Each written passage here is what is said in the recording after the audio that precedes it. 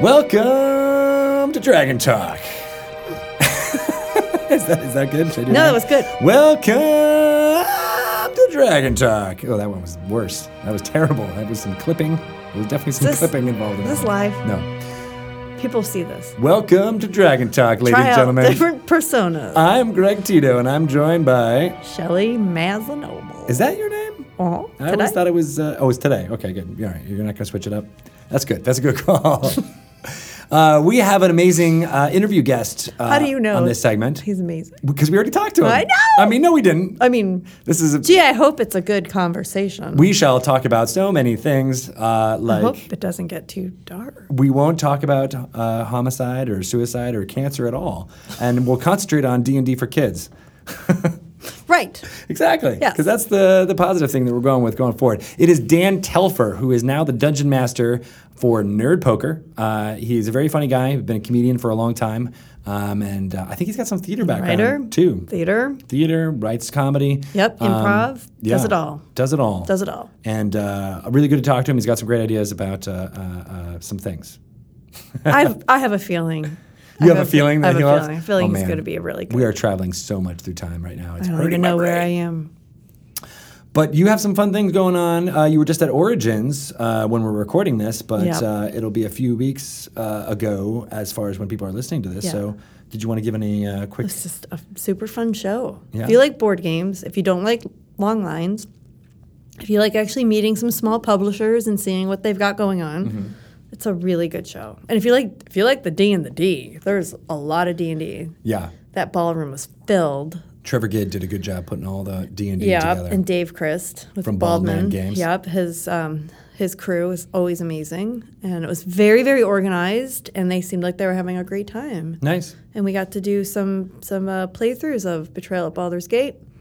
Loved watching the people play. Like they're D&D fans, and they just got really into it, and they said it totally feels like D&D. Yeah. And I just loved watching them see things for the first time. Like it's never not funny when somebody uncovers the deck of many things. The Deck of Many Things is in there? That is. And they will always roll on the deck of many things, even though it's clearly saying like, keep going. It could like, be a your bad roll. thing. It's not going to be as good the more you draw on it. Right. But they do. They can't stop. There is something about that magic item where you just want to keep going. Yeah, and keep always. Going. Yeah. For people who don't know about Betrayal or the new product, what's the quick...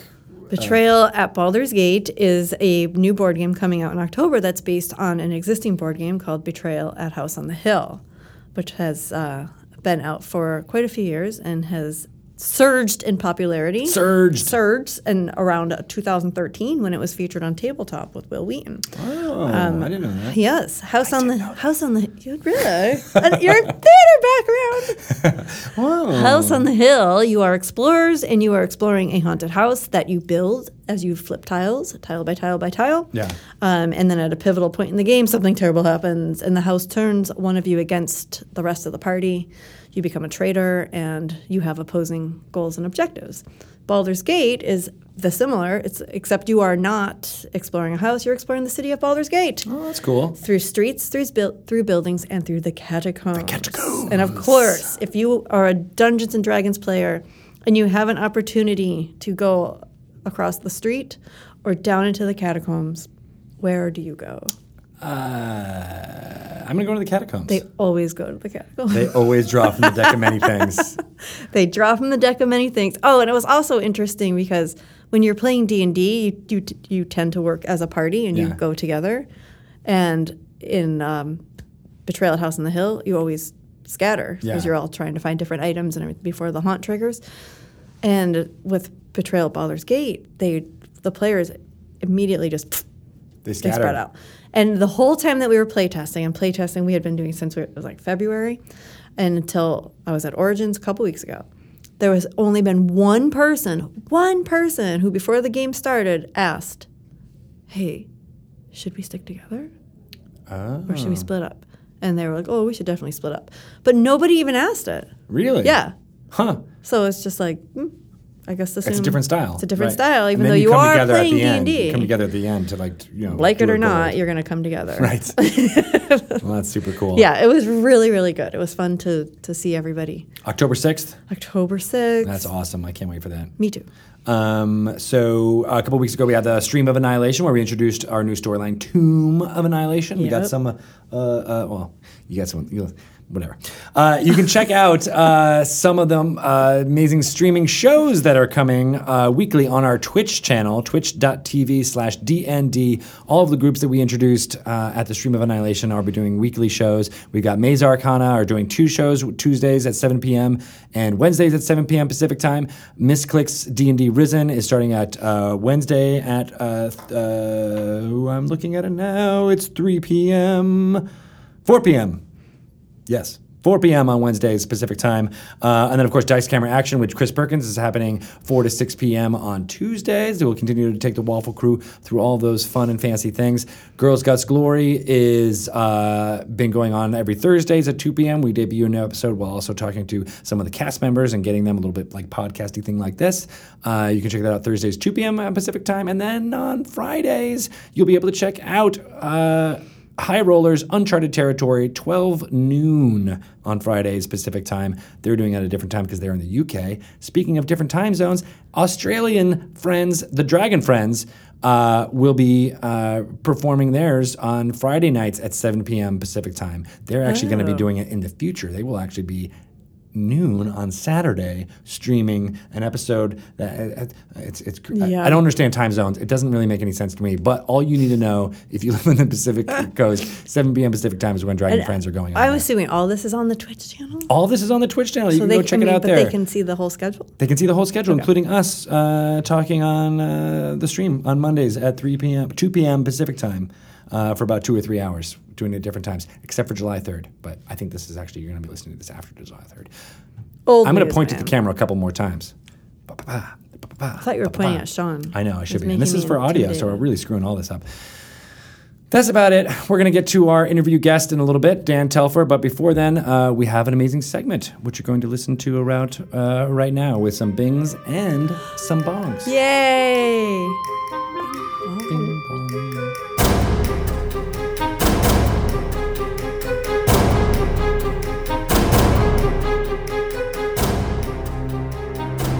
Welcome to another edition of Sage Advice. I am Greg Tito, and I am joined by Jeremy Crawford. Hello, everyone. How's it going? Going great. We are going to talk today about grappling, a special bit of rules, and Jeremy's going to give us some insight as to some of the thinking behind the design behind the rules for 5th edition, as well as some history on what grappling means to fans who have been fans of many editions of Dungeons & Dragons over the years. But yeah, that's where we're going to get started. Where do you think... let's do the history first, because I think that makes the most sense. Yeah, so grappling, which at the end of the day really is just, it's the rule that lets you grab onto somebody and try to get them to not move away from you. Yeah. How that works has actually changed a lot over the game's history. If you look at the previous editions, there've either been no rule at all, or if the rule was there, it's tended to be pretty complex. The rule, I think, reached its pinnacle of complexity in 3rd edition, especially 3.5. And then ever since then, we've been trying to reduce its complexity. Mm-hmm. It was kind of a pain point at that point in the game's history, partly because not only did the rule at that point get its most complex over the many editions of Dungeons & Dragons, but then a ton of creatures were using grappling. And then there were a number of feats and other abilities in the game that allowed player characters to use it. So you had not only lots of grappling going on, but that grappling was looping through a fairly complex rule. Yeah, and it was also the reason I think fans got frustrated with it was because it seemed like it was the most simplest attack that you could make in a way where you're like, I just want to grab onto somebody. Right. Why can't that be modeled in a way that's similar to just rolling a die that you used to hit a sword? Right. But then there was all these opposed checks and things like that, and it was never as translucent as you wanted it to be. So it got a bit simpler in 4th edition, and then in the 5th edition playtest process, we attempted to simplify it even further. Now, another thing we did is we also heavily reduced the number of creatures in the game that rely on it. Partly because we decided that a creature should only have a grappling effect if it's really iconic for that creature. Like you couldn't imagine meeting that creature and it not grappling somebody. Right. A great example of such a monster is the Roper. The Roper with its big ropey tentacles, you expect this thing to try to grapple you. But there were many other creatures over the game's history that sometimes had a grappling effect included in its stat block, and it was almost kind of an afterthought. Yeah. And so we weeded that out so that the monsters that are grappling, it's iconic for them. But then we also wanted to make the base rule fairly simple. And so what that rule is for player characters is anybody on their turn can try to grab onto somebody and get them to not move away by sacrificing one of their attacks to make a special attack, this grapple attack, that rather than involving an attack roll, instead involves the grappler making a strength athletics check. This is like using your strength to like, no, you're not moving away from me. I'm strong. And then it's contested by the target's either their strength athletics check or their dexterity acrobatics check. And what this represents is either they're opposing your strength with their own strength, or they're kind of wiggling out of the way using their acrobatic ability. If the grappler manages to win that contest, they latch on to the person and apply the grappled condition. The grappled condition is one of the conditions in the game that's defined at the back of the player's handbook, along with things like prone, restrained, poisoned, and the others. And at heart, it's a really simple condition. It just means while you're grappled, your speed is 0, and you can't benefit from any bonuses to your speed. So if somebody cast a spell on you that suddenly gave you a bonus to speed, that doesn't mean suddenly the grapple is broken. Right. Because you can't benefit from any bonuses to your speed. The grapple condition also lets you know that if by your own means or some other means you are at any point moved out of the reach of the grappling effect, the grapple ends. One of the common ways this can happen is for someone to teleport out of a grapple. Right. So if suddenly you're out of the grappling effect's reach, poof, You're done. You're no longer grappled. Your speed goes back to whatever it was before it was dropped to 0, and you can move again. Now, while you're grappled, you can then, on your turn, try to escape. And it's a simple process because it's basically the check that got you grappled, it's that check in reverse. You can now try to escape the grapple by making a strength athletics check or a dexterity acrobatics check opposed by the grappler's strength athletics check. So it's basically it's the same thing in reverse. If you as the person who's grappled, you succeed on that check, you're free. Yeah. Now, often people will get the grappled condition confused with the restrained condition. Because they used to be one and the same, correct? Or was that fourth? Or that it used to be like when you're grappled, you are now restrained. It often depended on the particular ability that was grappling you. But yeah, it's important to remember that grappled and restrained are two different conditions. Restrained is the far harsher one. That is the one where not only is your speed 0, but suddenly you have disadvantage on your attack rolls. Other people have advantage on their attack rolls against you. You have disadvantage on your dexterity saving throws. That's way more punishing. So again, not the same as grappled. Grappled, all it does on its own is your speed is 0, which again, because grappled, that condition can often be applied even in a kind of non-combat situation. Like, oh, the guy's running away, just grab him, try to pin him down, or oh, our friend is being mind controlled by some evil force. Let's, tackle her to the ground so she's not, running off. So grappling can be used for a lot of situations, both in combat and outside combat, because it doesn't on its own deal any damage. And again, it's that great way to just stop moving. Unless you're out, right? So like tripping on a curtain or a drape or a rug or something like that that's been used to rig, or that you can use it in that way too, right? So it's with a thing or with an object that's grappling. Yeah. with the grappled condition, it's always assumed something is holding on to you, and then when you're out of the reach of that something, the grappled condition ends. Right. Now, in other editions, there were also things you could do once you had a creature in a grapple, and this is where the feats and the creature abilities got into. Right. Right. So once you were in a grapple, you could throw them down or trip or do any of these crazy things. And so we have a feat that does that. Right. But otherwise, there's not a whole lot writing on grappling in the edition because, again, we wanted to keep it pretty streamlined. And again, anyone can do it as long as they sacrifice an attack of theirs that they make as part of the attack action. Now, that detail is important. Okay. And because sometimes people will get extra attacks as a part of some other action they're taking, or they might get a bonus action attack because they're two-weapon fighting or something else. Grappling cannot replace an attack you're making with any action other than the attack action. Okay. So it has to be part of your round. It's part of your round, and that has to be the specific action you're taking.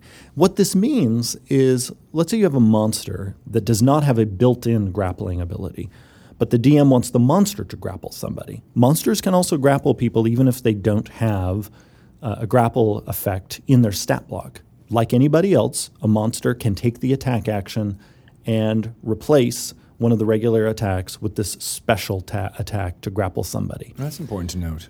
And here's a further twist that I get asked about sometimes. People will wonder, well, can a monster with the multi-attack action replace one of those attacks with grappling? The answer is actually no, because the multi-attack is a different action from the attack action. And we did that on purpose because monsters with the multi-attack action also often have a ton of attacks. We do not want, and way more attacks than a typical person has with the attack action. Yeah. We rarely want all of those attacks potentially replaced with grappling. If the monster wants to grapple, it's going to have to use the standard attack action, not its multi-attack action, unless its stat block says otherwise. Now, usually when a monster grapples, a monster isn't even using that special attack.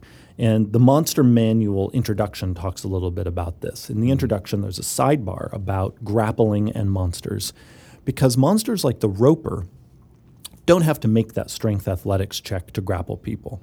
Many monsters have built into their stat block essentially a free grapple, where there might be some regular attack, or the monster slams you with a tentacle or something. You take bludgeoning damage, and if it hits you, bam, you're grappled. Right. So the monster basically gets to cheat and skip right past the strength athletics check.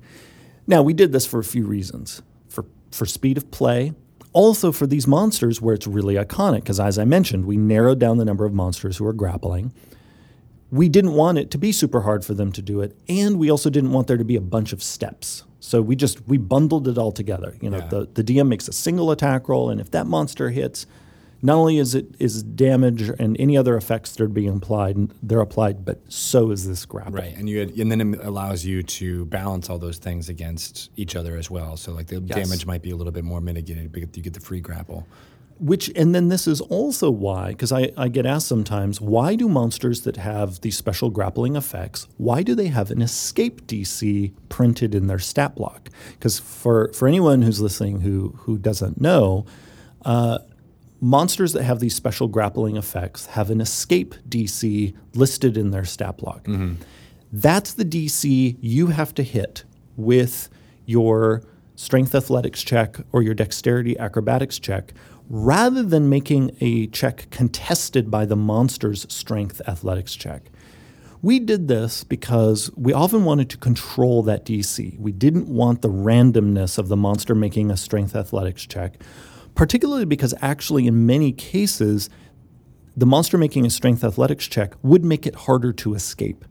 And we often want to kind of get your ability to escape at a certain point balanced together with the damage the monster is also doing with that attack, so that escape DC gives us finer control to make it so that the game experience doesn't go in directions that we think would be unfun. And it also speeds up the game to a certain extent too. So Absolutely. you're not making, every round making contested checks. So, that can be fun as long as everybody knows the rules. It can be kind of a fun exercise. But then just removing one dice roll can help speed it up. Yeah, especially when a DM is making multiple dice rolls around, sometimes for a complex creature. And then if there are a large number of creatures in a fight, the DM is then also making rolls for all of them too. Right. So we often look for ways to reduce the number of rolls that the Dungeon Master is making. That makes sense to me. And plus, with one roper, it's bad. But if you have 5 ropers attacking you, all of a sudden you're like, who's grappling who? What's happening? So any ability to stream like that makes a lot more sense. That nightmare fight is when you hope everyone can teleport. It's just like, get out of here. Now, one reason why sometimes people think the grappled condition has the effects of the restrained condition is that a number of the monsters who apply the grappled condition apply other things on top of it. So there are a number of monsters where their stat block says, while the target is grappled, the target is also restrained. And then sometimes even other things. Some monsters, the person is poisoned while they're grappled, or there's some other effect that gets layered on top of the grapple.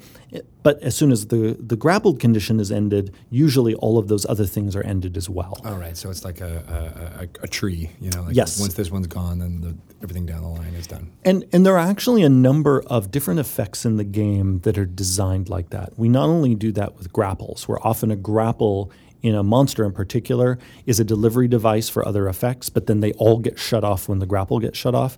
We do that often with the charmed condition. Sometimes monsters and spells and class features will charm a target and then say, while the target's charmed, all this other stuff is true. But then that means once the charm is shut off, all those other things are shut off as well.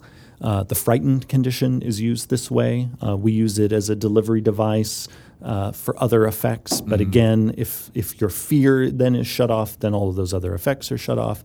The poison condition is another one that we think of as a condition that's a delivery device often. Sometimes you'll face it on its own, but often it has little things, piggybacking on it that intensify the effect.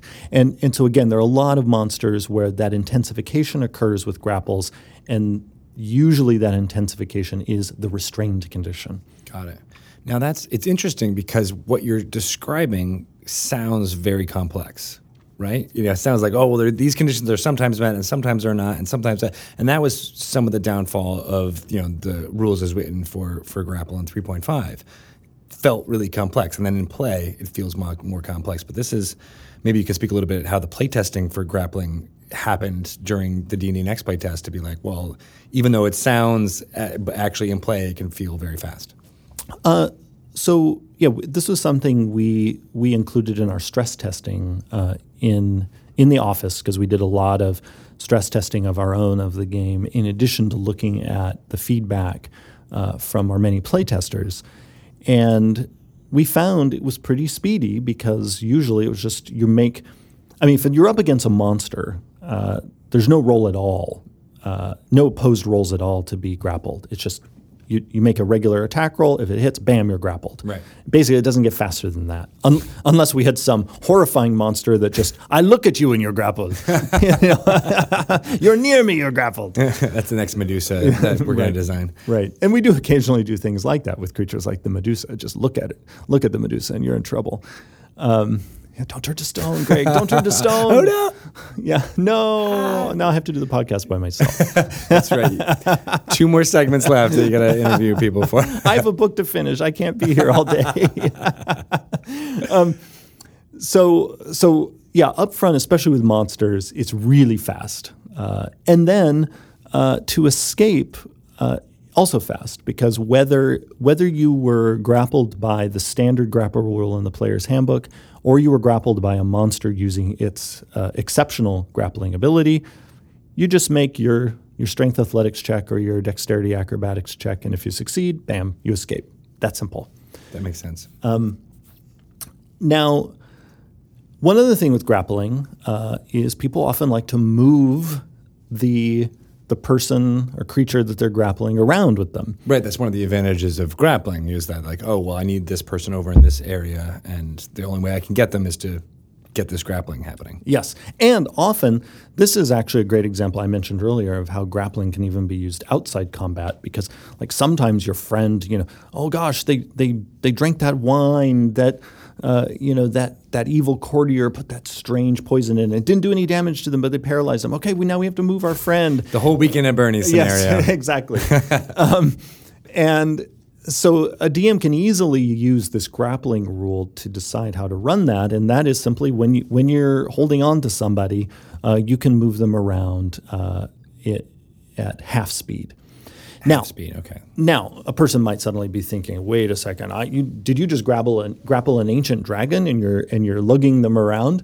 Well, the basic grappling rule in the player's handbook accounts for that because it specifies that you can only use that special attack against a creature that is no more than one size larger than you. So if you're medium size, the largest thing that you can try to grapple would be large size. Okay. So no, you're not going to be able to just hold on to an ancient dragon and drop its speed to 0. Now, there are a number of monster abilities that grapple and some other effects in the game that do so that get around that, often because the monster's extraordinary, or the monster is very large itself, or it's powerful magic. So sometimes that size restriction is lifted in other cases. But if you're using the standard grappling rule in the player's handbook, your target has got to be no larger than one size larger than you. Okay, but in that scenario, then a dwarf, which is a medium-sized creature, right, can grapple a storm giant, which is 26 feet tall. Storm giant is huge, right? Oh, are they huge? Oh, maybe this is where I'm falling. This is all falling apart. I thought they were large. So maybe I'm wrong. See, I think this is a perfect example for you to have me demonstrate what I often like to demonstrate, which is let's look it up. Let's look it up. Yes. Everybody knows. Yes. This is not a game of can you memorize the rule books. It's just know where to look it up, and then we don't even have to wonder. We can be sure about it.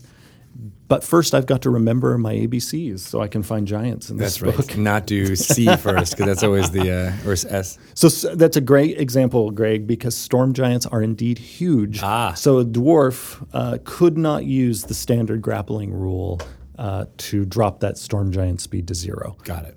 Unless the dwarf had some other ability that said, you get to ignore that size limitation, or it's changed for you in some way. Got it. All right, that makes sense. The Duergar could do it with its grow bigger ability. Yes, yeah. If you were large, then you could try to grapple that storm giant. And I'm going to do that tonight when I fight the giants. That now becomes your character's life goal. Yeah. Can I wrestle giants? That's a fun goal. It's pretty cool, right? Yeah. All right. Well, is there anything else? So back to what I was saying about what I liked about the 3.5 grappling system was that it was almost like a mini combat system in itself, where you could model wrestling style moves very easily. Now, 5th doesn't have all that complexity, but are there ways in which you can, suggest to use those type of things? Yeah. So there are a variety of ways that you can represent. Sort of wrestling or boxing, that kind of thing. I'm really thinking like throws or.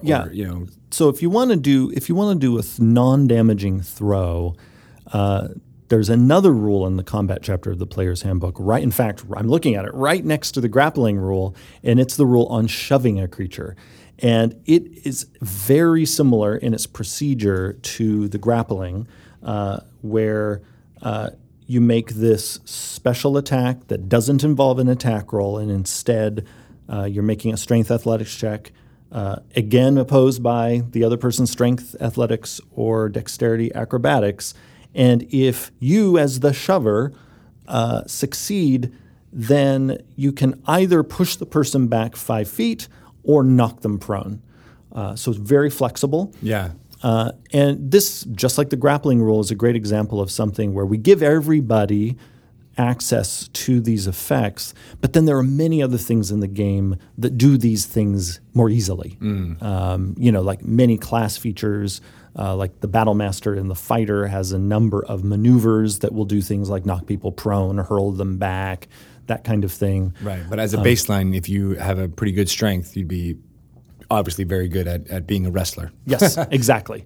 Yeah. Right. And so the thing is the beauty of these two simple rules is you can just using those model a lot of the kinds of things you'd want to do. I'm pushing you back. I'm knocking you down. I'm holding you still. Yeah. Those are most of the effects that people typically want to represent with this kind of like non-lethal wrestling around. What about the move? Because if I remember, his grappling before was like you could go from a grapple to a pin, like which would basically be like the restrained condition, I would assume. So if you really want to go that far, if your group uses the optional feat rules, there's a grappler feat that lets you do that very thing. Got it. We didn't include that in the end in the basic rules, partly because restrained is a really hefty condition. And we have other things in the game that do apply it. There are class features that apply it as well as spells. Right. But it wasn't something we wanted kind of lurking there in the basic rules. So we moved it into all those other places, including into the grappler feat. And again, if your group uses feats and you want to be the ultimate wrestler, take that feat and then you can pin people and restrain them. Nice. Okay. Yeah, that makes sense. Couple that with the gladiator background, and you'd be good to go. Right. Or you can just try to put manacles on people, and that's another way to restrain them. But it's kind of hard to do in combat. It's like, could you hold still just for a moment while I apply these manacles? Is there a rule for that? Could you put them on in the middle of a combat? There is no rule for that, but you could certainly improvise it, and the DM could roll with it. Yeah, I could see that. Like if you could get into the restrained condition, then you could put them like a party member could help you and put the manacles on. Absolutely. Yeah. And then that's often our goal with our rules design is provide rules for the things we know that will come up often, and then provide enough foundation so that DMs can improvise the corner cases. Yeah. I've talked before about in this podcast that we very consciously avoided providing rules for all of the corner cases, because what can end up happening is if you create rules for too many corner cases, they can really bog the game down, and they can end up being distracting because those of us who really love to do a deep dive into our rule book, suddenly we're like, oh my gosh, all these options. And then the corner case starts kind of leading the way. Yeah. When instead we always want the things that are foundational, the things you really expect to see in these high fantasy stories. Those are the things we want to be easiest, to happen the most often, and for us to definitely provide rules for those things. And then again, have enough tools there so DMs can improvise the rest. Right. But even though the rules aren't necessarily there for the corner cases, the beauty of D&D is you can always try them, and that's also a fundamental part of our philosophy and how we design this game is try it all out. Even if there's not works. Yeah, even if there's not a basic rule there, the DM has the guidance to help you figure it out. Because at the end of the day, the main rule players often need to remember is their main job is just to say what they want their character to try. And then their DM tells them, well, here's what you do to try to do it. Right, and the DM maps on what the best, rules that they are familiar with works for them. You know, and so thank you for providing some of that guidance today, because I feel like now I want to use grappling way more. I can tell you're like I can almost like see into your mind like the pro wrestler character you're building. Yeah, next time. Yeah. Get the face, get the good guy against the bad guy. I could see that happening in big towns in the Sword Coast. Yeah, we could start a wrestling league. I think Mike would like that. Yes. Well, and I've seen some players make fantastic use of the ability to shove people down, because even that, when you knock someone prone and if you're right next to them, you then have advantage on your attack rolls against them. So that can be a very effective combat tactic. I like that a lot. Awesome. Well, thank you so much, Jeremy, for coming on to talk to us. Where can people ask you some questions about rules in 5th edition? I can be reached on Twitter at Jeremy E. Crawford. Nice. And you started doing the Stage Advice columns again, correct? Yes, we're going to bring them back this summer. And I feel like I've been saying for a little while, it's coming back, it's coming back. Summer's almost over. We're talking about how July is almost gone. Yeah. Yeah. I realized that this year I am going to twice as many conventions as I normally go to. I normally go to about 4 a year, and this year I think in the end I'll be going to 8 or 9. Wow. And then, of course, recently Xanathar's Guide and Tomb of Annihilation both have been a big focus. But Xanathar's Guide will be sailing off into the world very soon. And then you're totally free to just go on conventions for the rest of the time. It'd be easy peasy from here on out. Then I will be going on to our very next book, which we have not announced. That's right. Stay tuned for that. Yeah.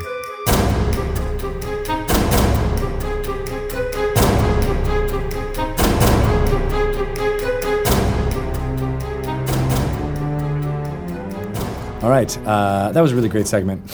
Whatever it was. I really like talking to both Chris, Matt, and or Jeremy. I really loved talking to whoever you talked to. It was really good insight. I love it, man, because we really get to pick their brains. He was so good. That person was amazing. That coworker of ours. He said some amazing D&D bombs into my head, and now I know them. All right, we're going to get straight to our guest, who is just an amazing kind of performer, writer, and comedian extraordinaire. And Dungeon Master. It's true. So let's call him up on the Skype right about nowzos. Hello? Hey, what's going on, Dan? This is Greg. Hi, Greg. And Shelly is here as well. Hi, Dan. Hi, Shelly. Well, thanks for calling in, man. I'm excited to talk to you about your dungeon mastering history, as well as what it's like doing dungeon mastering for Nerd Poker. I would love to tell you whatever you need to know, Greg. Nice. All right. So, for people who don't know, let's start with more about what you do on the comedy scene. How do people know you as a comedian? Or sure. Well, yeah, I've been writing and performing comedy for about 20 years.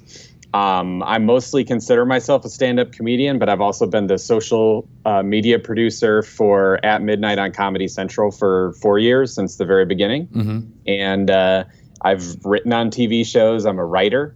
Love to write. And yeah, I do stand-up all the time in between all the other stuff. When did you start doing stand-up? I started doing open mics in college, and I mostly did improv and sketch and theater for a long time. I'm a big theater nerd. We are too. We are. Yeah, I heard. I'm very excited about this. And I actually just got to reminisce with my stage combat teacher. I was a teacher's assistant. I am SAFD certified in 8 weapons for the stage. Whoa. Including a gold star in Sword and Shield. One of my wife's ex-boyfriends was certified in all those things. Watch out for him. I know. I was like, I'm not certified. I don't know if I can certifiable. I can't live up to the hype. In 7th grade, in my theater combat class, I really punched Amber Mendelsohn in the face. Oh, no!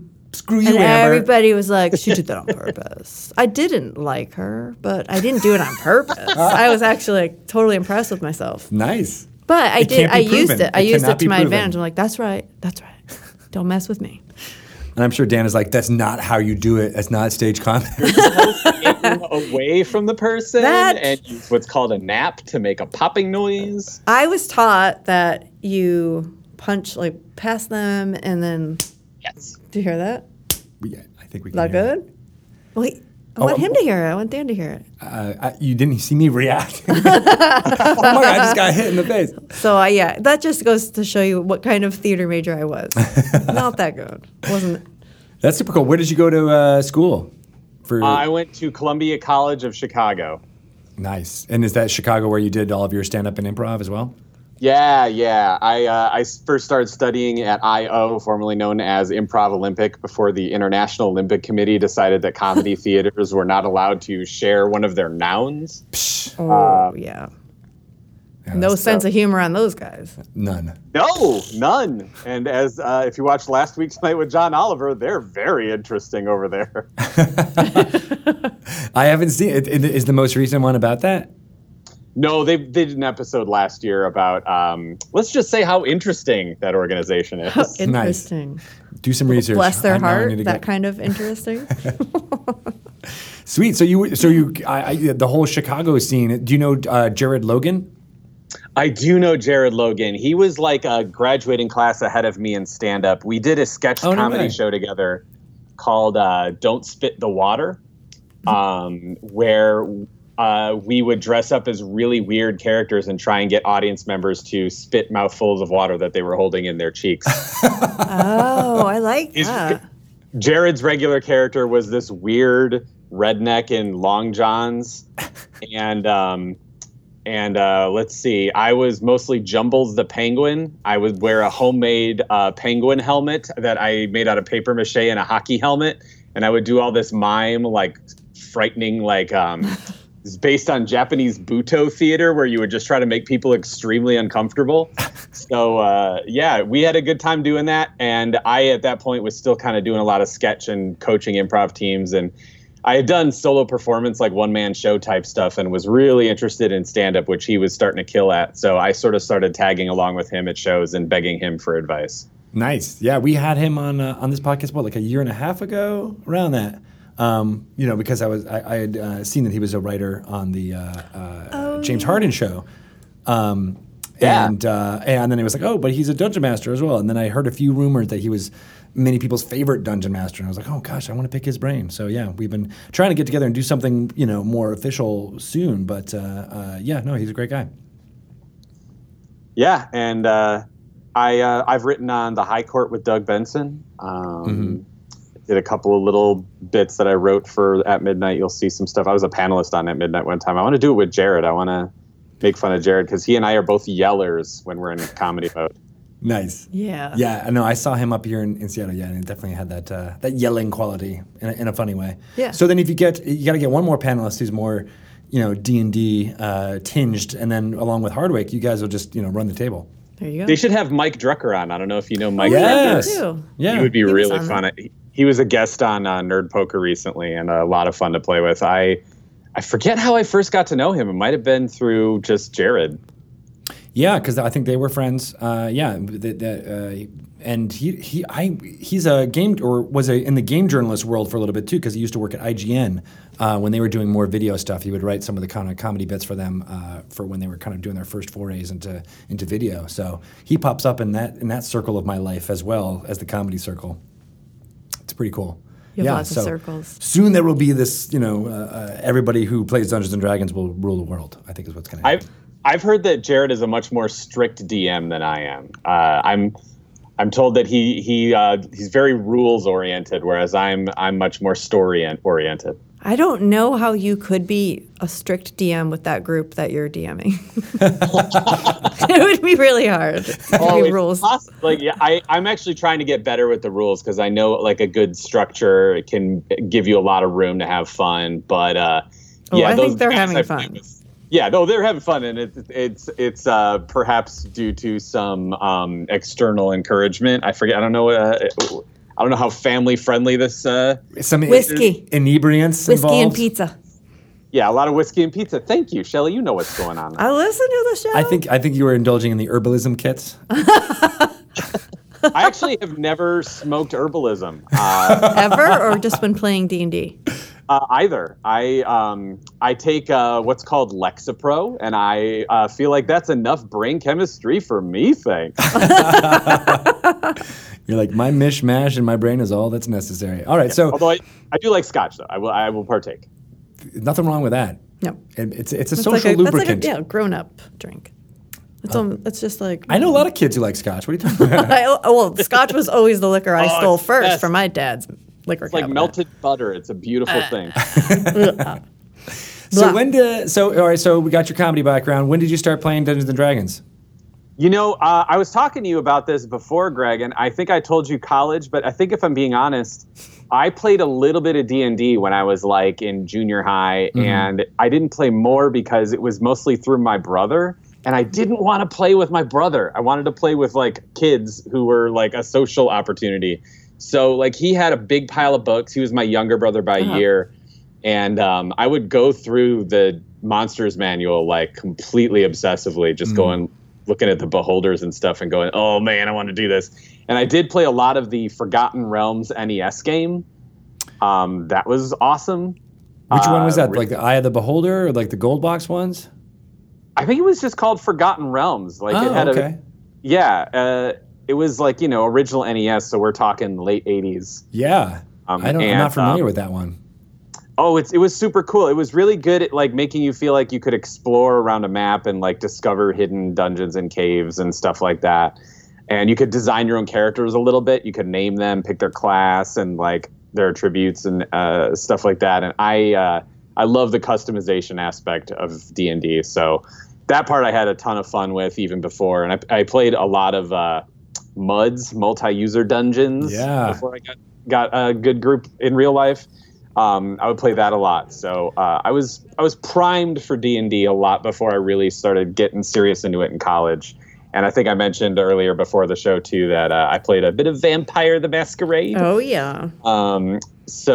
But now, like these guys have been kind enough to invite me into a group that's been going for like 20 years. These guys used to play with Chris Hardwick and Patton Oswalt back in like the late 90s. And this game has been on and off for that long. And wow. Yeah. I didn't realize that. I mean, no, I didn't either. I always assumed it was started up for the podcast, but they've been playing before that, huh? Oh, absolutely. This podcast is kind of incidental to their group, and that's part of why I'm so honored to be doing it. Sark was their dungeon master for the whole time, and then Blaine took over for a year and a half when I joined the podcast, mostly because Brian's known Blaine like the longest and they're really good friends. And I've known Brian for maybe 10 years, but compared to how long they've known each other, it's nothing like it. So I came on as a player and then we took a break because it's really hard to book guests. Yeah. It's really stressful to like accommodate the podcast studio plus guests plus Brian had a movie to shoot. I had to get cancer real quick and kick that thing's ass, which I did. Well done. You rolled a 20. Yeah. Oh, I rolled a 20 against cancer real good. Unfortunately, it was one of those giant cancers. So my rolls weren't as good as they would have been if it was a regular sized cancer. But well, congratulations. All joking aside, that's pretty awesome that you were able to do that and return to your one true calling, which is playing D&D. Yeah, thanks. And not to get too political, but hopefully the government will allow me to continue to get health care. So no. Hopefully I won't be Skyping in from Northern Ireland for future.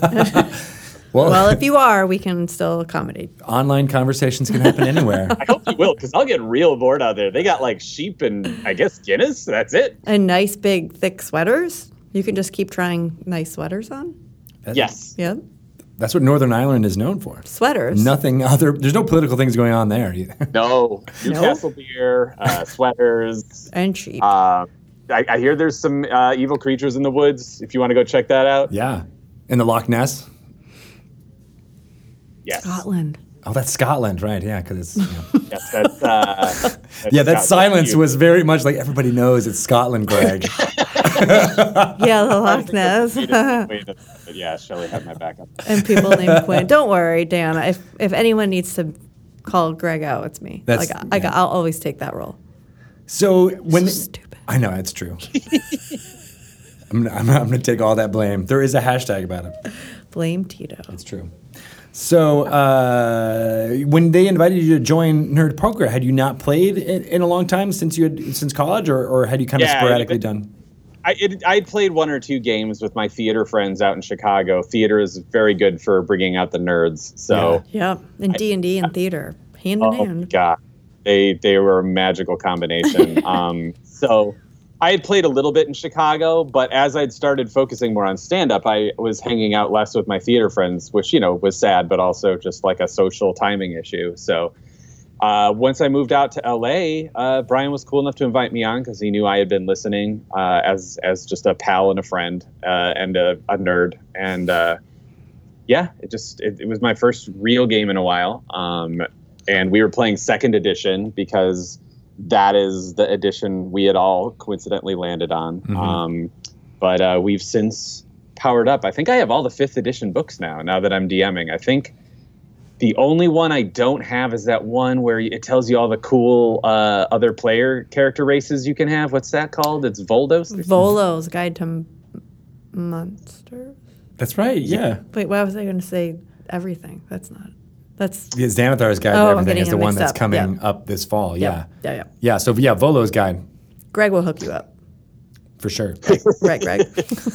Yeah, Greg, you want to hook that up? Give me some of that good stuff. Actually, my friend, I think she was just on the podcast. You might know her. Jen Kretschmer told me about it. She worked on At Midnight for a little while as a producer, and yeah. Yeah, sounds cool. there's definitely some fun player races to jump into. There. Tabaxi. We're playing Tabaxi. Yeah. Yeah. Catfolk. Yeah, what is the weird crow dude? Sark was just on a bonus Kenku. episode. Yeah, Kenku. He was a Kenku that was a kleptomaniac and crow-like. was struggling with it. So And they can't. Struggling with Yeah, it. because it's hard because they can only mimic sounds and speech. They can't come up with anything on their own. So it's really hard to role play. If you take that Or challenge. easy if you don't did it really want well. to think about it. It was Sark's first time playing a character since high school, he said, and he named it the character Yeah, okay. And he role-played it real well. It got in a lot of sticky wickets because it couldn't put loot down. And that's awesome. Oh, yeah. So what was it like coming into a group that had been playing together for a while? It was a little stressful at first. I was taking over a character at first for Sarah Gazzardo, who is the only woman in the group. Mm-hmm. And I like to play female characters just for the of it. And I can swear, right? That's cool? Yeah, no, totes. Greg's crying. You can also say stupid words like totes. I think we'd rather hear that. Totes fuck. All right. But yeah, like it was weird because when I took Sarah's character over, I felt this obligation to the fans of like, well, she was always the one who investigates stuff and not immediately start hacking at stuff with swords while the rest of them is a bit of a wrecking crew. So I really wanted to do honor to her voice. And I even messaged her back and forth. It's like, okay, like, how am I doing? What do you think? And she was like, I'm having a baby. It's fine. Don't worry about it. But then she ended up going on extended hiatus, and I took her character over permanently, and then I got her character killed, and I felt horrible. But I think I did it because I was being accurate with how I was playing her character. She approached some giants and tried to take a diplomatic route, and then she got squished. Yeah, that happens. Well, it's a good way to go out if you're going to go out. It is. But I feel like I've sort of carried her torch a little bit as the group investigator, and now that I'm DM, I'm definitely trying to make sure the characters don't forget about story, even though they like to blow stuff up all the time. It's a hard thing to do as a dungeon master, right? Yeah. To be like, by the way, you can, maybe interrogate some of these people if you want to learn Just something. talk. Can't we just talk? Yeah. Yeah, it's hard. They've killed, I think, every NPC that I've thrown at them with like a couple of exceptions. So in their defense, I put them in an evil land. Like I kind of stranded them in this post-apocalyptic island that is like a refuge for all this evil. Right. And they're recognizing it, and their response is to go, oh, you got some lore in your back pocket? I wonder what your back pocket would look like while it's on fire. So that's on you, man. Yeah, trust Kind of. issues. It kind of is on me, but So how do you think you're going to work with that as going forward? It's tricky. I think one thing that's interesting is I don't want to reveal it yet because we've recorded a few episodes in the future, but the sessions that we're recording tonight deal largely with their characters sort of making some choices that are slightly at odds with their chaotic good alignment. So it'll be interesting to see how they deal with it. I've been trying to craft it so, the situation will actually present them with a lot of NPCs at once. So they'll have to kind of figure out like, okay, if we're going to fight, it's going to have a ramification on these other NPCs that might be watching, stuff like that. So I'm hoping there'll be enough reflective surfaces that they will be able to see their own choices within them.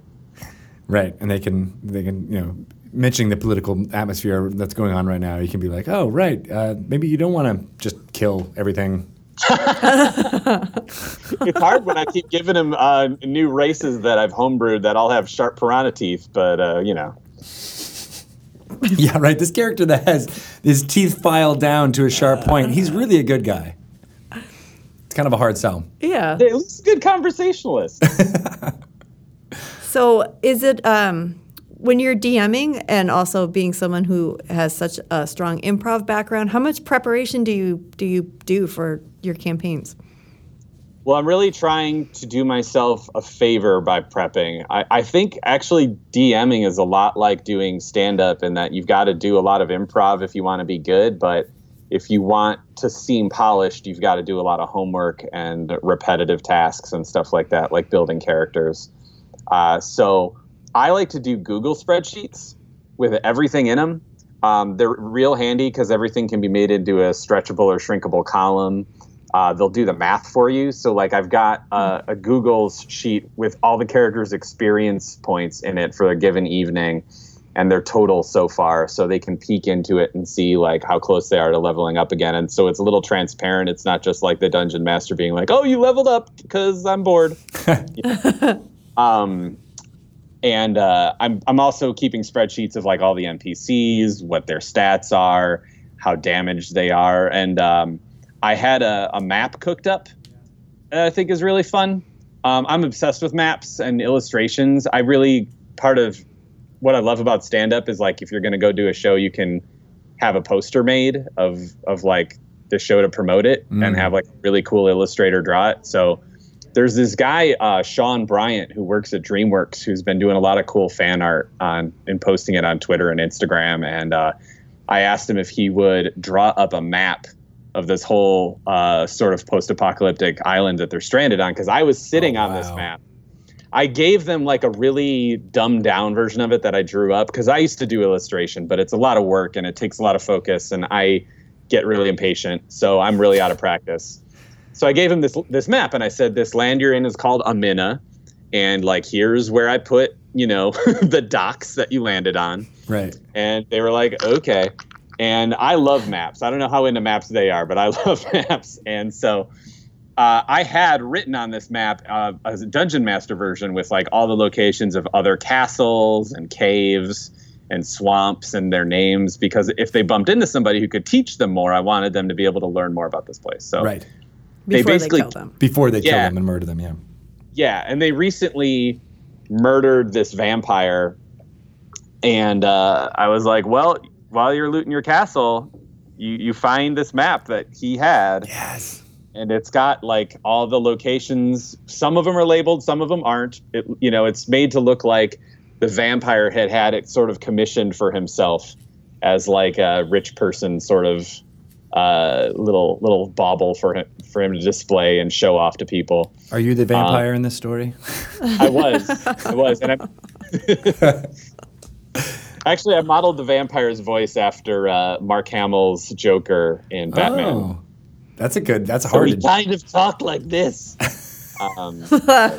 That is a specific, vocal treatment there. That's hard to pull off for a long Theater time. degree, bro. You know what it's like. Yeah, that's right. Okay, good. Phew. That's why Shelly and I never succeeded in that, because we were like, we'll kill our voices. I know. Oh my God. I love maps too. And I love the idea that you were able to draw on, somebody from DreamWorks to make your player handout. I know, right? It looks so cool. I'm going to post it to our Patreon later tonight when episode 11 goes up. I'm going to throw those things both up there.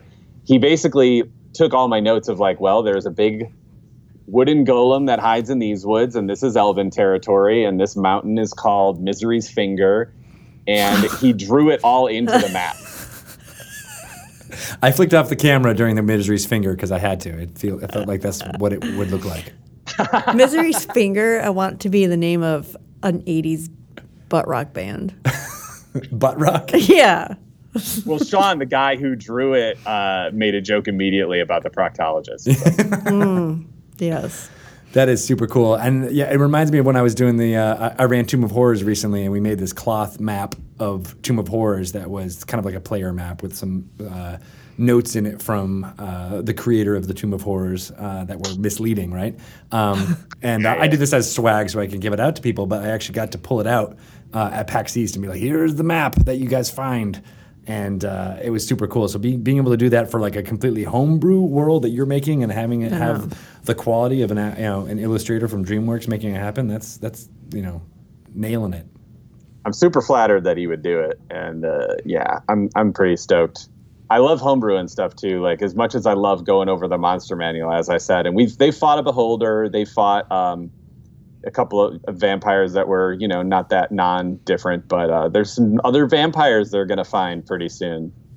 Nice. That are not as typical. Got some other transformative properties and such because the apocalypse happened and there's special circumstances. I hope all your players are listening to this stream right now so they can know what they're going to get into tonight. Nah. Hopefully they're not, right? Like, hopefully this will be a surprise. Just kidding. Just kidding, you guys. Just throwing you off. That's awesome. I would love to see that map. So, yeah, I can't wait to see where it is online. Yeah, we'll post it tonight to the Patreon. Sweet. So speaking of, the business side of running your own podcast kind of thing, I'm sure there's a lot of people who are listening who have seen, the Stream of Annihilation as well as all the live play podcasts that are out there and are like, hey, how can I do that? So I know you came into it kind of midstream here, but is there any insight you could give to people on running your own show like this? I'll just say, because I've been a guest on a lot of podcasts, but this is the only podcast I've ever really felt any kind of like ownership of. And it's even then, it's all Brian's show. He does all the real business.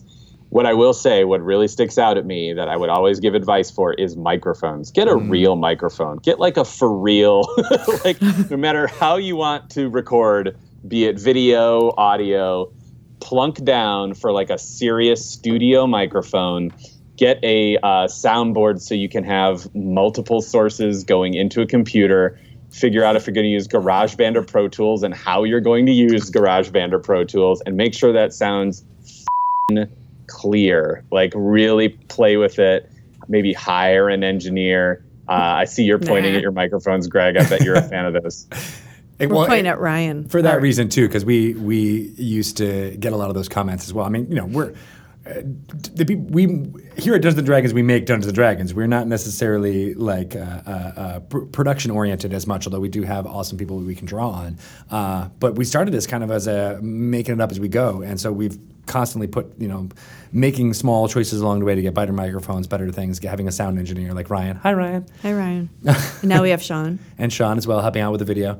But yeah, you're right. I think having just someone who can volunteer and help out. Maybe they can be one of the players or one of the other people who are doing it. But if they have any expertise in that, it really does help. And I think sound is more important than video for these kind of things. Absolutely. I think we had just issues with the distance, and it would drive people crazy because we spent the first 2 months recording just in Brian's house on our own with a microphone that I thought was good, hooked up to like the spare laptop Brian had, just running GarageBand, and it worked fine, but it really was not up to our own standards. So we've got an in-house guy. So episode 11 on, we've got 5 microphones, more if there's guests, all that stuff. Wow. Sweet. Makes sense. So are you finding that a lot of people that you work with or meet in the comedy scene or just in the Hollywood world, do they all have a secret D&D connection? Or I guess not so secret now, but it does seem like a lot of creative folks do have the D&D background. Oh, yeah. It's been really fun to be connected to this podcast and have people use it as a conversation starter. Like, oh, you do this too? Of course, people like Joe Manganiello and Vin Diesel play. And there's been multiple moments where just writer friends of mine or comedian friends of mine who've never played before have been like, oh, I always wanted to do that. I have to play that with you.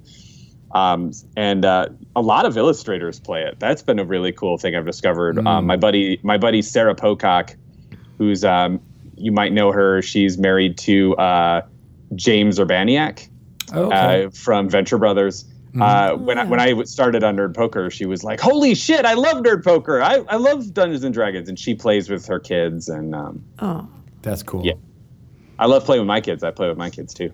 How old are your kids?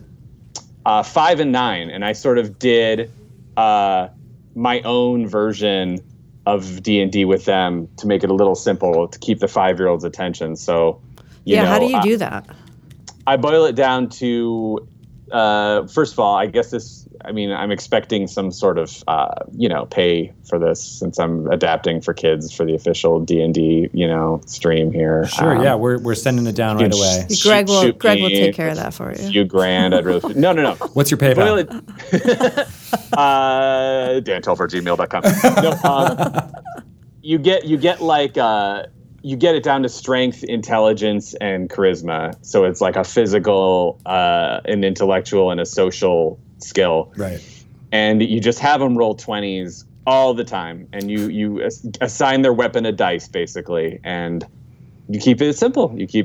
It's tough because,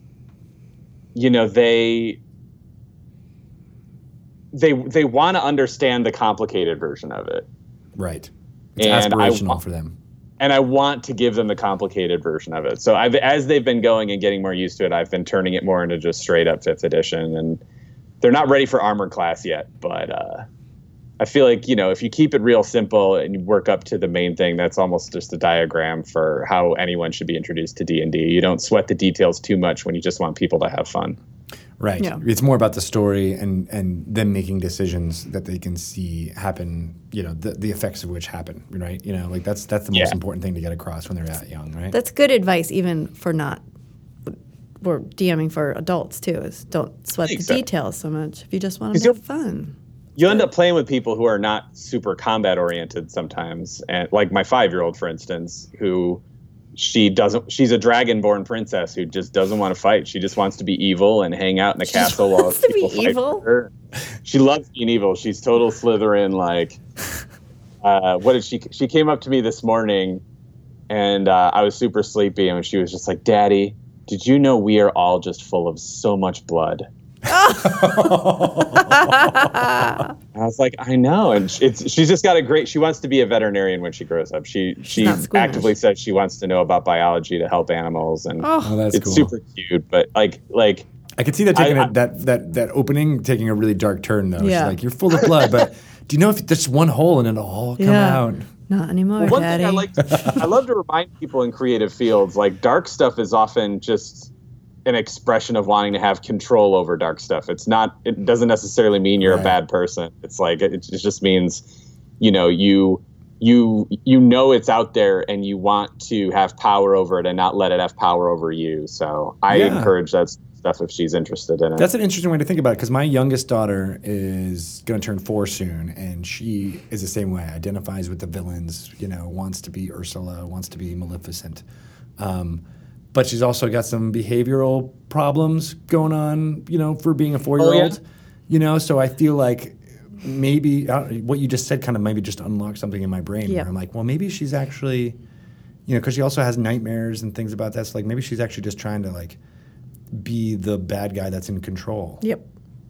Yeah, and I think, I'm still a believer in the basic psychology of if you show a young person a graphic image, it can scar them for life. Like, there's no question there. I'm not showing her pictures of I'm very careful what I'll let her see from the Monsters Manual. But at the same time, there's this really cool book I would love to recommend to any parents out there who are nerds called Killing Monsters by Gerard Jones. I don't know if you've heard of him. He's a comic book artist and writer. And it was written in 2002, so a lot has changed since then. Mm-hmm. But it's a really interesting book about kids and make-believe violence and why they gravitate towards it. And just as simple as why do kids want to hit each other with a plastic lightsaber, and that kind of thing. And as a parent, I found it really heartening. It made me go like, okay, so if my kid is creepy and beats me up, like there's a real simple way to deal with it. I need that book. Yeah, I want that book too. Yeah. It's awesome. Gerard Jones, Gerard, and it's called Killing Monsters, Why Children Need Fantasy, Superheroes, and Make-Believe Violence. Okay. They need it. Because when I was game journalist, I used to hear about that all the time, where people would complain about so many video games, having guns, and were always predicated on shooting and killing people, and especially with all the shootings going on in the world, it was very easy for parents that I was talking to just be like, "Oh, they're bad. I won't let my kids play ever." Yeah. And I'm like, I don't think that's the answer. I don't think. I understood that. Yeah, people want to have control over that stuff. They don't want to necessarily be doing it in real life. They want the safe simulated version of it to work through whatever it is they're working through. And it's not. And all play. If you go back, you look at cats playing together. It's pretty violent. You know, like dogs, and they're learning they're learning their limitations and how to do better and get stronger. So I think there's some of that in video games and the kind of online play that we're playing, or tabletop play is like where you want to exercise those muscles, but not, in a safe environment. Does that make sense? Is that what that book's about? I think so. Did I just explain the book? Spoiler. All right. Well, I guess I don't need to read it then. I'm good. No, I got it already. That makes sense. Quinn Well, and he his. actually- Oh, sorry. I can't. Oh, no, No, you no, go ahead. no. You're the guest. You go. Well, Shelley, I find you fascinating, and I'm looking forward to hearing what you have to say. It's not that. I'm not even going to say it now because it's not good now. I don't want to get too dark. I don't want to get too real. But my brother, who first introduced me to D&D, actually passed away in 2001. Oh no. He was in the military, and he was just real depressed, and he took his own life. And I've always been interested in just like, well, then what is the point of anything? What is the point of violence? What is the point of war? And wanting to just sort of resolve all that stuff in my head. And this book really assuaged a lot of my fears about being a parent. When he had this one chapter, it talked about he visited kids who were in war-torn parts of Europe who would play like a lot of Doom and stuff like that, and they just felt relief. They just felt like interesting. A great tension in their heart had just been let go. And it didn't mean that they wanted to actually create any violence in real life. It's just they wanted control over it. Now I feel relief. Yeah. But I do feel like sometimes Quinn is like, he's got this stuffed rabbit that he actually named after his grandpa, and all he does is kick it. He's always just like, "Come here, Carrot Gecky," and he loves his grandpa. And I don't. Why are you so mean to this bunny? So disturbing. Yeah. It's so disturbing, and he just is very. I just think like he's mean to animals. He's gonna be a serial killer. Like, But that's not what it means. But maybe not. Maybe not. He's just. Yeah. I've noticed that my kids are very, very well behaved in school, like really, really well behaved, and really love to please their teacher. But they both come home and they want to just punch the shit out of me. Like they love to play a game where they'll like hide behind a corner and just uppercut me in the genitals. Yeah, And we have those games too. It sucks, but I think a lot of it might actually have to do with how I got sick, and they're worried about like, is daddy strong? Like, is he okay? Oh. And if I can get away with doing this, does that just mean that all that hurt is just goofiness? That's Yeah, really interesting. I wonder is. if that is. It's like they're almost. I mean, like, as I was saying before about like cats and dogs play pretty violently. Like I wonder if that's what they're just trying to keeping- test your boundaries yeah. now too. Yeah, and if you see Keeping each other the strong. pets that play the most violently are the little ones who don't know better, and when they're in a group of a litter and they're just tackling the hell out of each other and biting the hell out of each other, you notice they very rarely make each other bleed. They look like they're just trashing each other, but like they just get exhausted and lay on top of each other when Yep. they're done. Yeah. And that's pretty much my life goals with my kids. Is just get them as tired as they can possibly get so that they lay on me and fall asleep. Oh, man. Well, that is super interesting. I don't think it was too dark at all because there's a lot of D&D plays with a lot of those things, like you get to work out Yeah, it's some of that stuff. And I think it's kind of interesting that you're able to move forward through some of those things with that stuff. Yeah, I that's agree. a good way to bring it all back. I was trying to That bring it good. all back around. That was good. I like that. Excellent work, Greg. Yeah. Yeah. Sweet. So you mentioned that you're getting back into playing tonight. So you guys play kind of for Nerd Poker once every month or so, and then cut those up into episodes? Is that how it works? About every 2 weeks we play for 2 hours, and then we cut it up in episodes. Is it easier to think about DMing that way in like an episodic kind of way, or do you Kind feel of, yeah. I mean, you think about like, okay, they can only acknowledge so much. If you have a fight last the whole episode, it's got to be visually interesting. You got to make sure the NPCs have an interesting armament or a fighting style. The danger rooms have been fun. You know, we do bonus episodes where I cook up an adventure that's only supposed to last 2 hours, cut in half. And that's been really fun. I love cooking up danger rooms where I'm basically making up a whole module that's meant to be finished in 2 hours.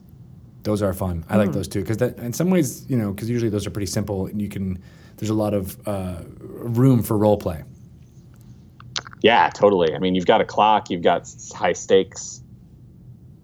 Is it actually, I mean, you mentioned a danger room. Is it actually like they're all like stuck in a room, like a puzzle room type thing, or is it? I first heard danger room a long time ago in reference to one-off D&D adventures. I apologize. I thought it was more common shorthand, but like it basically is a reference to the X-Men where they would practice fighting.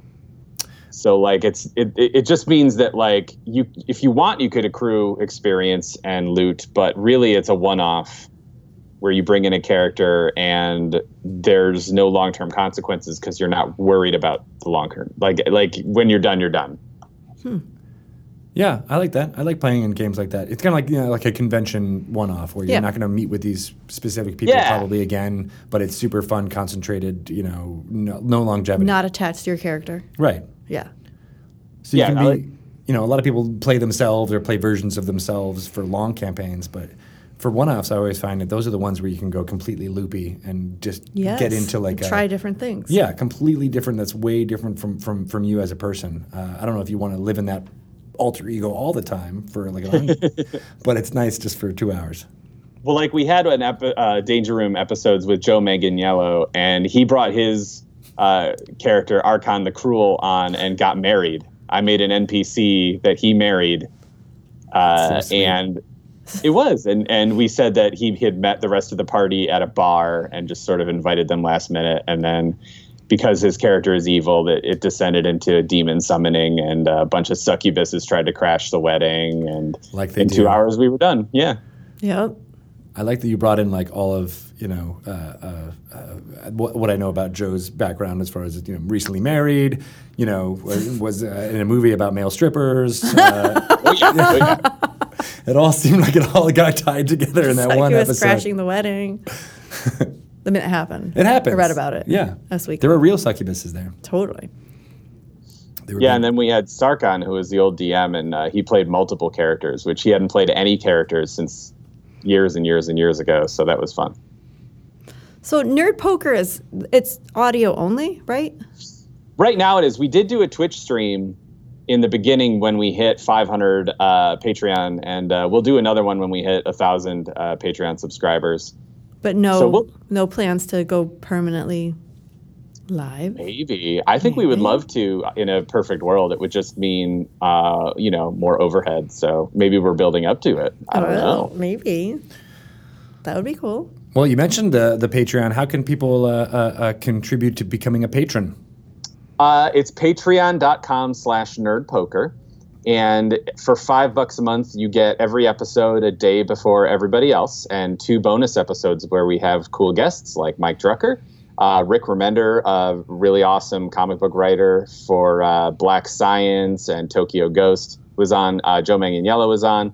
We're going to have, we just had Sarah Gazzardo and Sark on. We're going to have all sorts of people, 2 episodes a month, and other little surprises. That's super cool. Now, I feel like there's a lot of names that we know of people who play Dungeons and Dragons out there, you know, like the people we've been talking about. Are there any that you know of that you don't think the general public knows of, and they would be okay with you outing them as D&D fans? Oh, man. I don't know. That's a real tough one. I'm putting you on the spot. How about this? I'll say our head writer at Midnight, Joe Randazzo, has not played yet, but I gave him a 5th edition player's book, and he's been reading it, and he really wants to play. He's turning into a big f***ing nerd. Nice. He's a former head writer for The Onion, really, really great writer, comedian, and I'm seducing him currently. Nice. To the dark side. Yes. Awesome. That's the way to do it. You just got to give them one book, and then it's like, oh, I like this. Oh, the first one's free. Now I'm getting all the jokes that you guys have been making this whole time. Yeah, exactly. How does so I'm just gonna nerd out a little bit. How does Out at Midnight work as far as because I know the framework obviously from being an audience member, but how does it work behind the scenes? I don't know how much I'm at liberty to say, but I can definitely tell you most of it. It's we start off the day with the research. Researchers do everything. They're badasses, and they're really funny people. If you want to follow them on Twitter, they can. They include Rosa Pasquera, Alexis Gibson, Garrison Taylor, Paris Lay.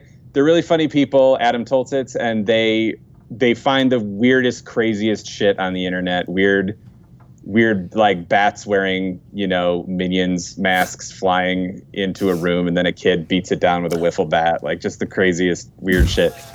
And the writers build games out of it. They build like, okay, like, is it going to be this kind of game, that kind of game? And then there's a graphics department that makes examples out of everything. And then we prep Hardwick when he comes in, and we do a couple of rehearsals, and boom, we're live to tape, and we send that shit off, and it airs either that night or the next night, depending what day it is. That's amazing. So it's all like a day-long process.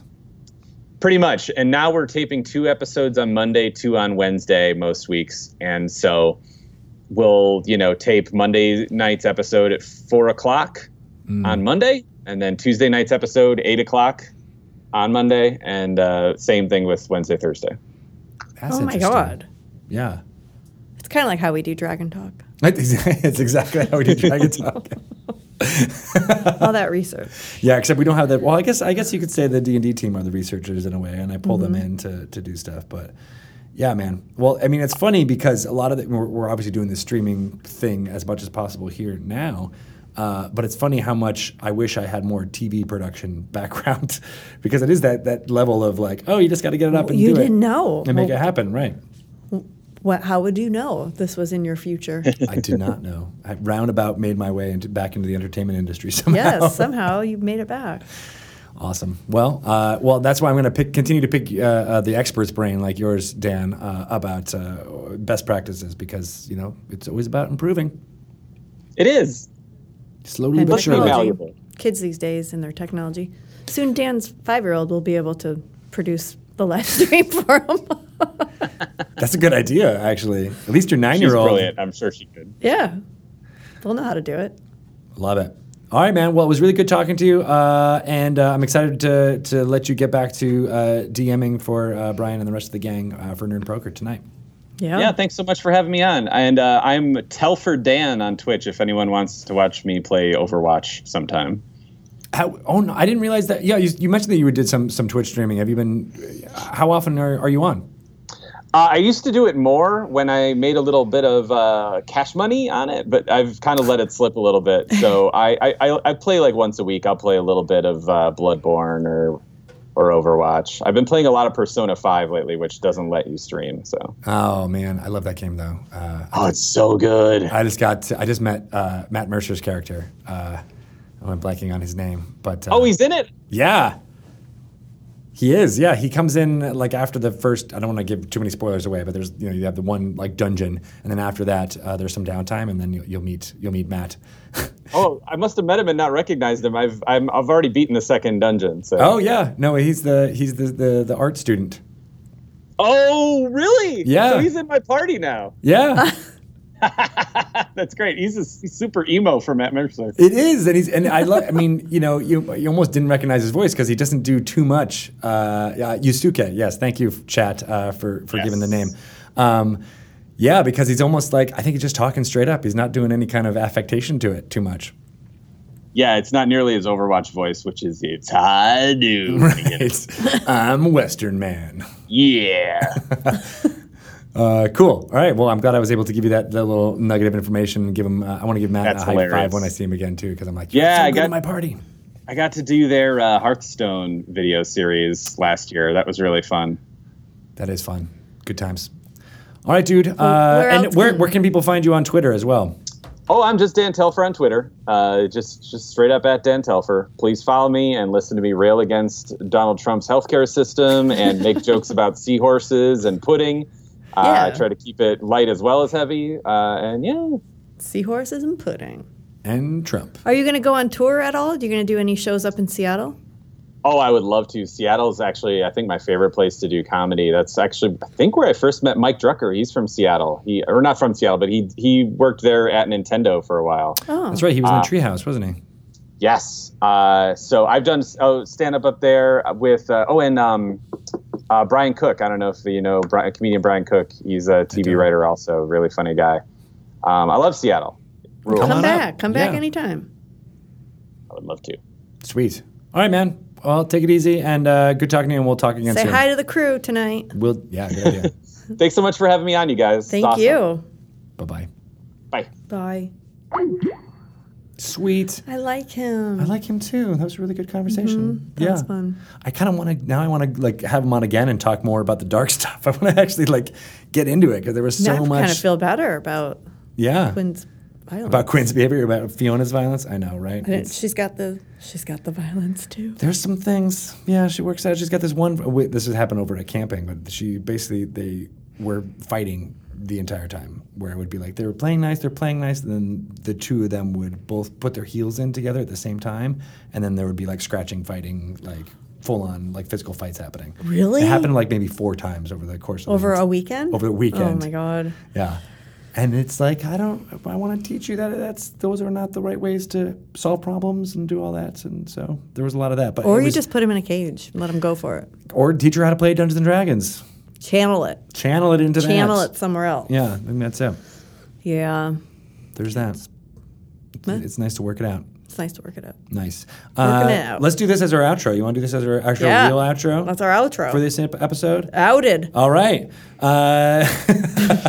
We're outing.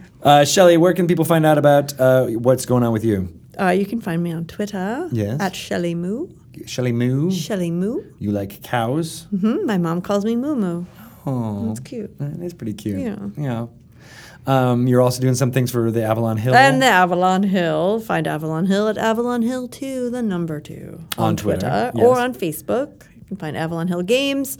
You can find me on Facebook. You can find my mom on Facebook. She has an alias, so you actually won't find her on Facebook. Unless you're really smart. Yes. In which way Unless you you might be able to. follow me and you see me going, hey, mommy, blah, blah, blah. Don't forget to watch Barefoot Contessa tonight. It's a really good recipe for a white sauce. Nice. And we mentioned Betrayal at Baldur's Gate. Yeah, as the October next big 6th. thing coming. It's October 6th. So good. I'm excited about that. And if you're an Access and Allies fan, you might be excited to know that the anniversary edition is coming back. Sean, are you excited about that? Yeah. Dun, dun, dun. Coming back in September. I'm very excited about Are you that too. excited? Yeah, You- I'm you playing play in in the the game right game now. too, that's I'm playing right. against Russia, and I'm about to make an attack against those Italian forces because in the anniversary edition, Italy is its own faction.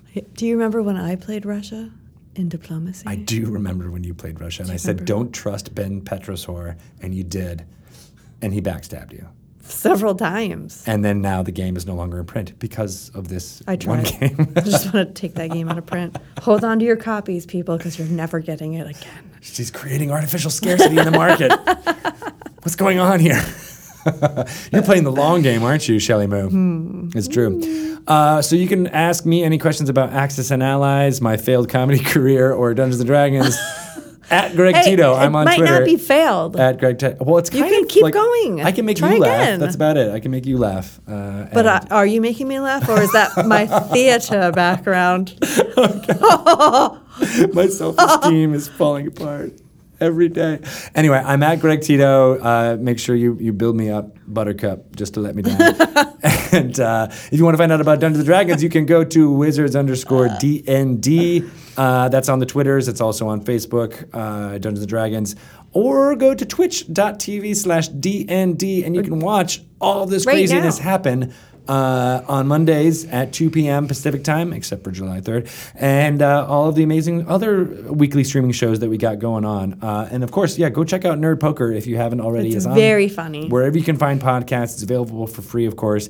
Dan Telfer, our interview guest here, is the illustrious DM for them now. You will like him. time. They're very funny. They're very funny. Anything else? Who knew? Like a Okay. bunch of comedians playing D&D would be funny. I know, right? So weird. It's insane. Yeah. Speaking of insane, Tomb of Annihilation is coming out soon. It's like September 19th is not that far away. It really That's isn't. scary. But if you want to check out some of that storyline ahead of time, you can find it out in Neverwinter, the fantasy MMO that's set in the Forgotten Realms. That's coming out July 25th on PC. You'll find out all about the Tomb of Annihilation then and interact with that story before you get even some of the RPG content that we've got going on. And Chris Perkins. And Chris Perkins As is doing the a voice. voice. That's right. He's recording a voice. I think he's the voice of Volo. Just throwing that out there. It's going to be cool. Gotta hear this. I think that's it. I think that's all I'm going to talk about right now. You guys are the best. Thank you for bearing with us. You're the best. Yep. Take it easy. Bye-bye. Bye-bye.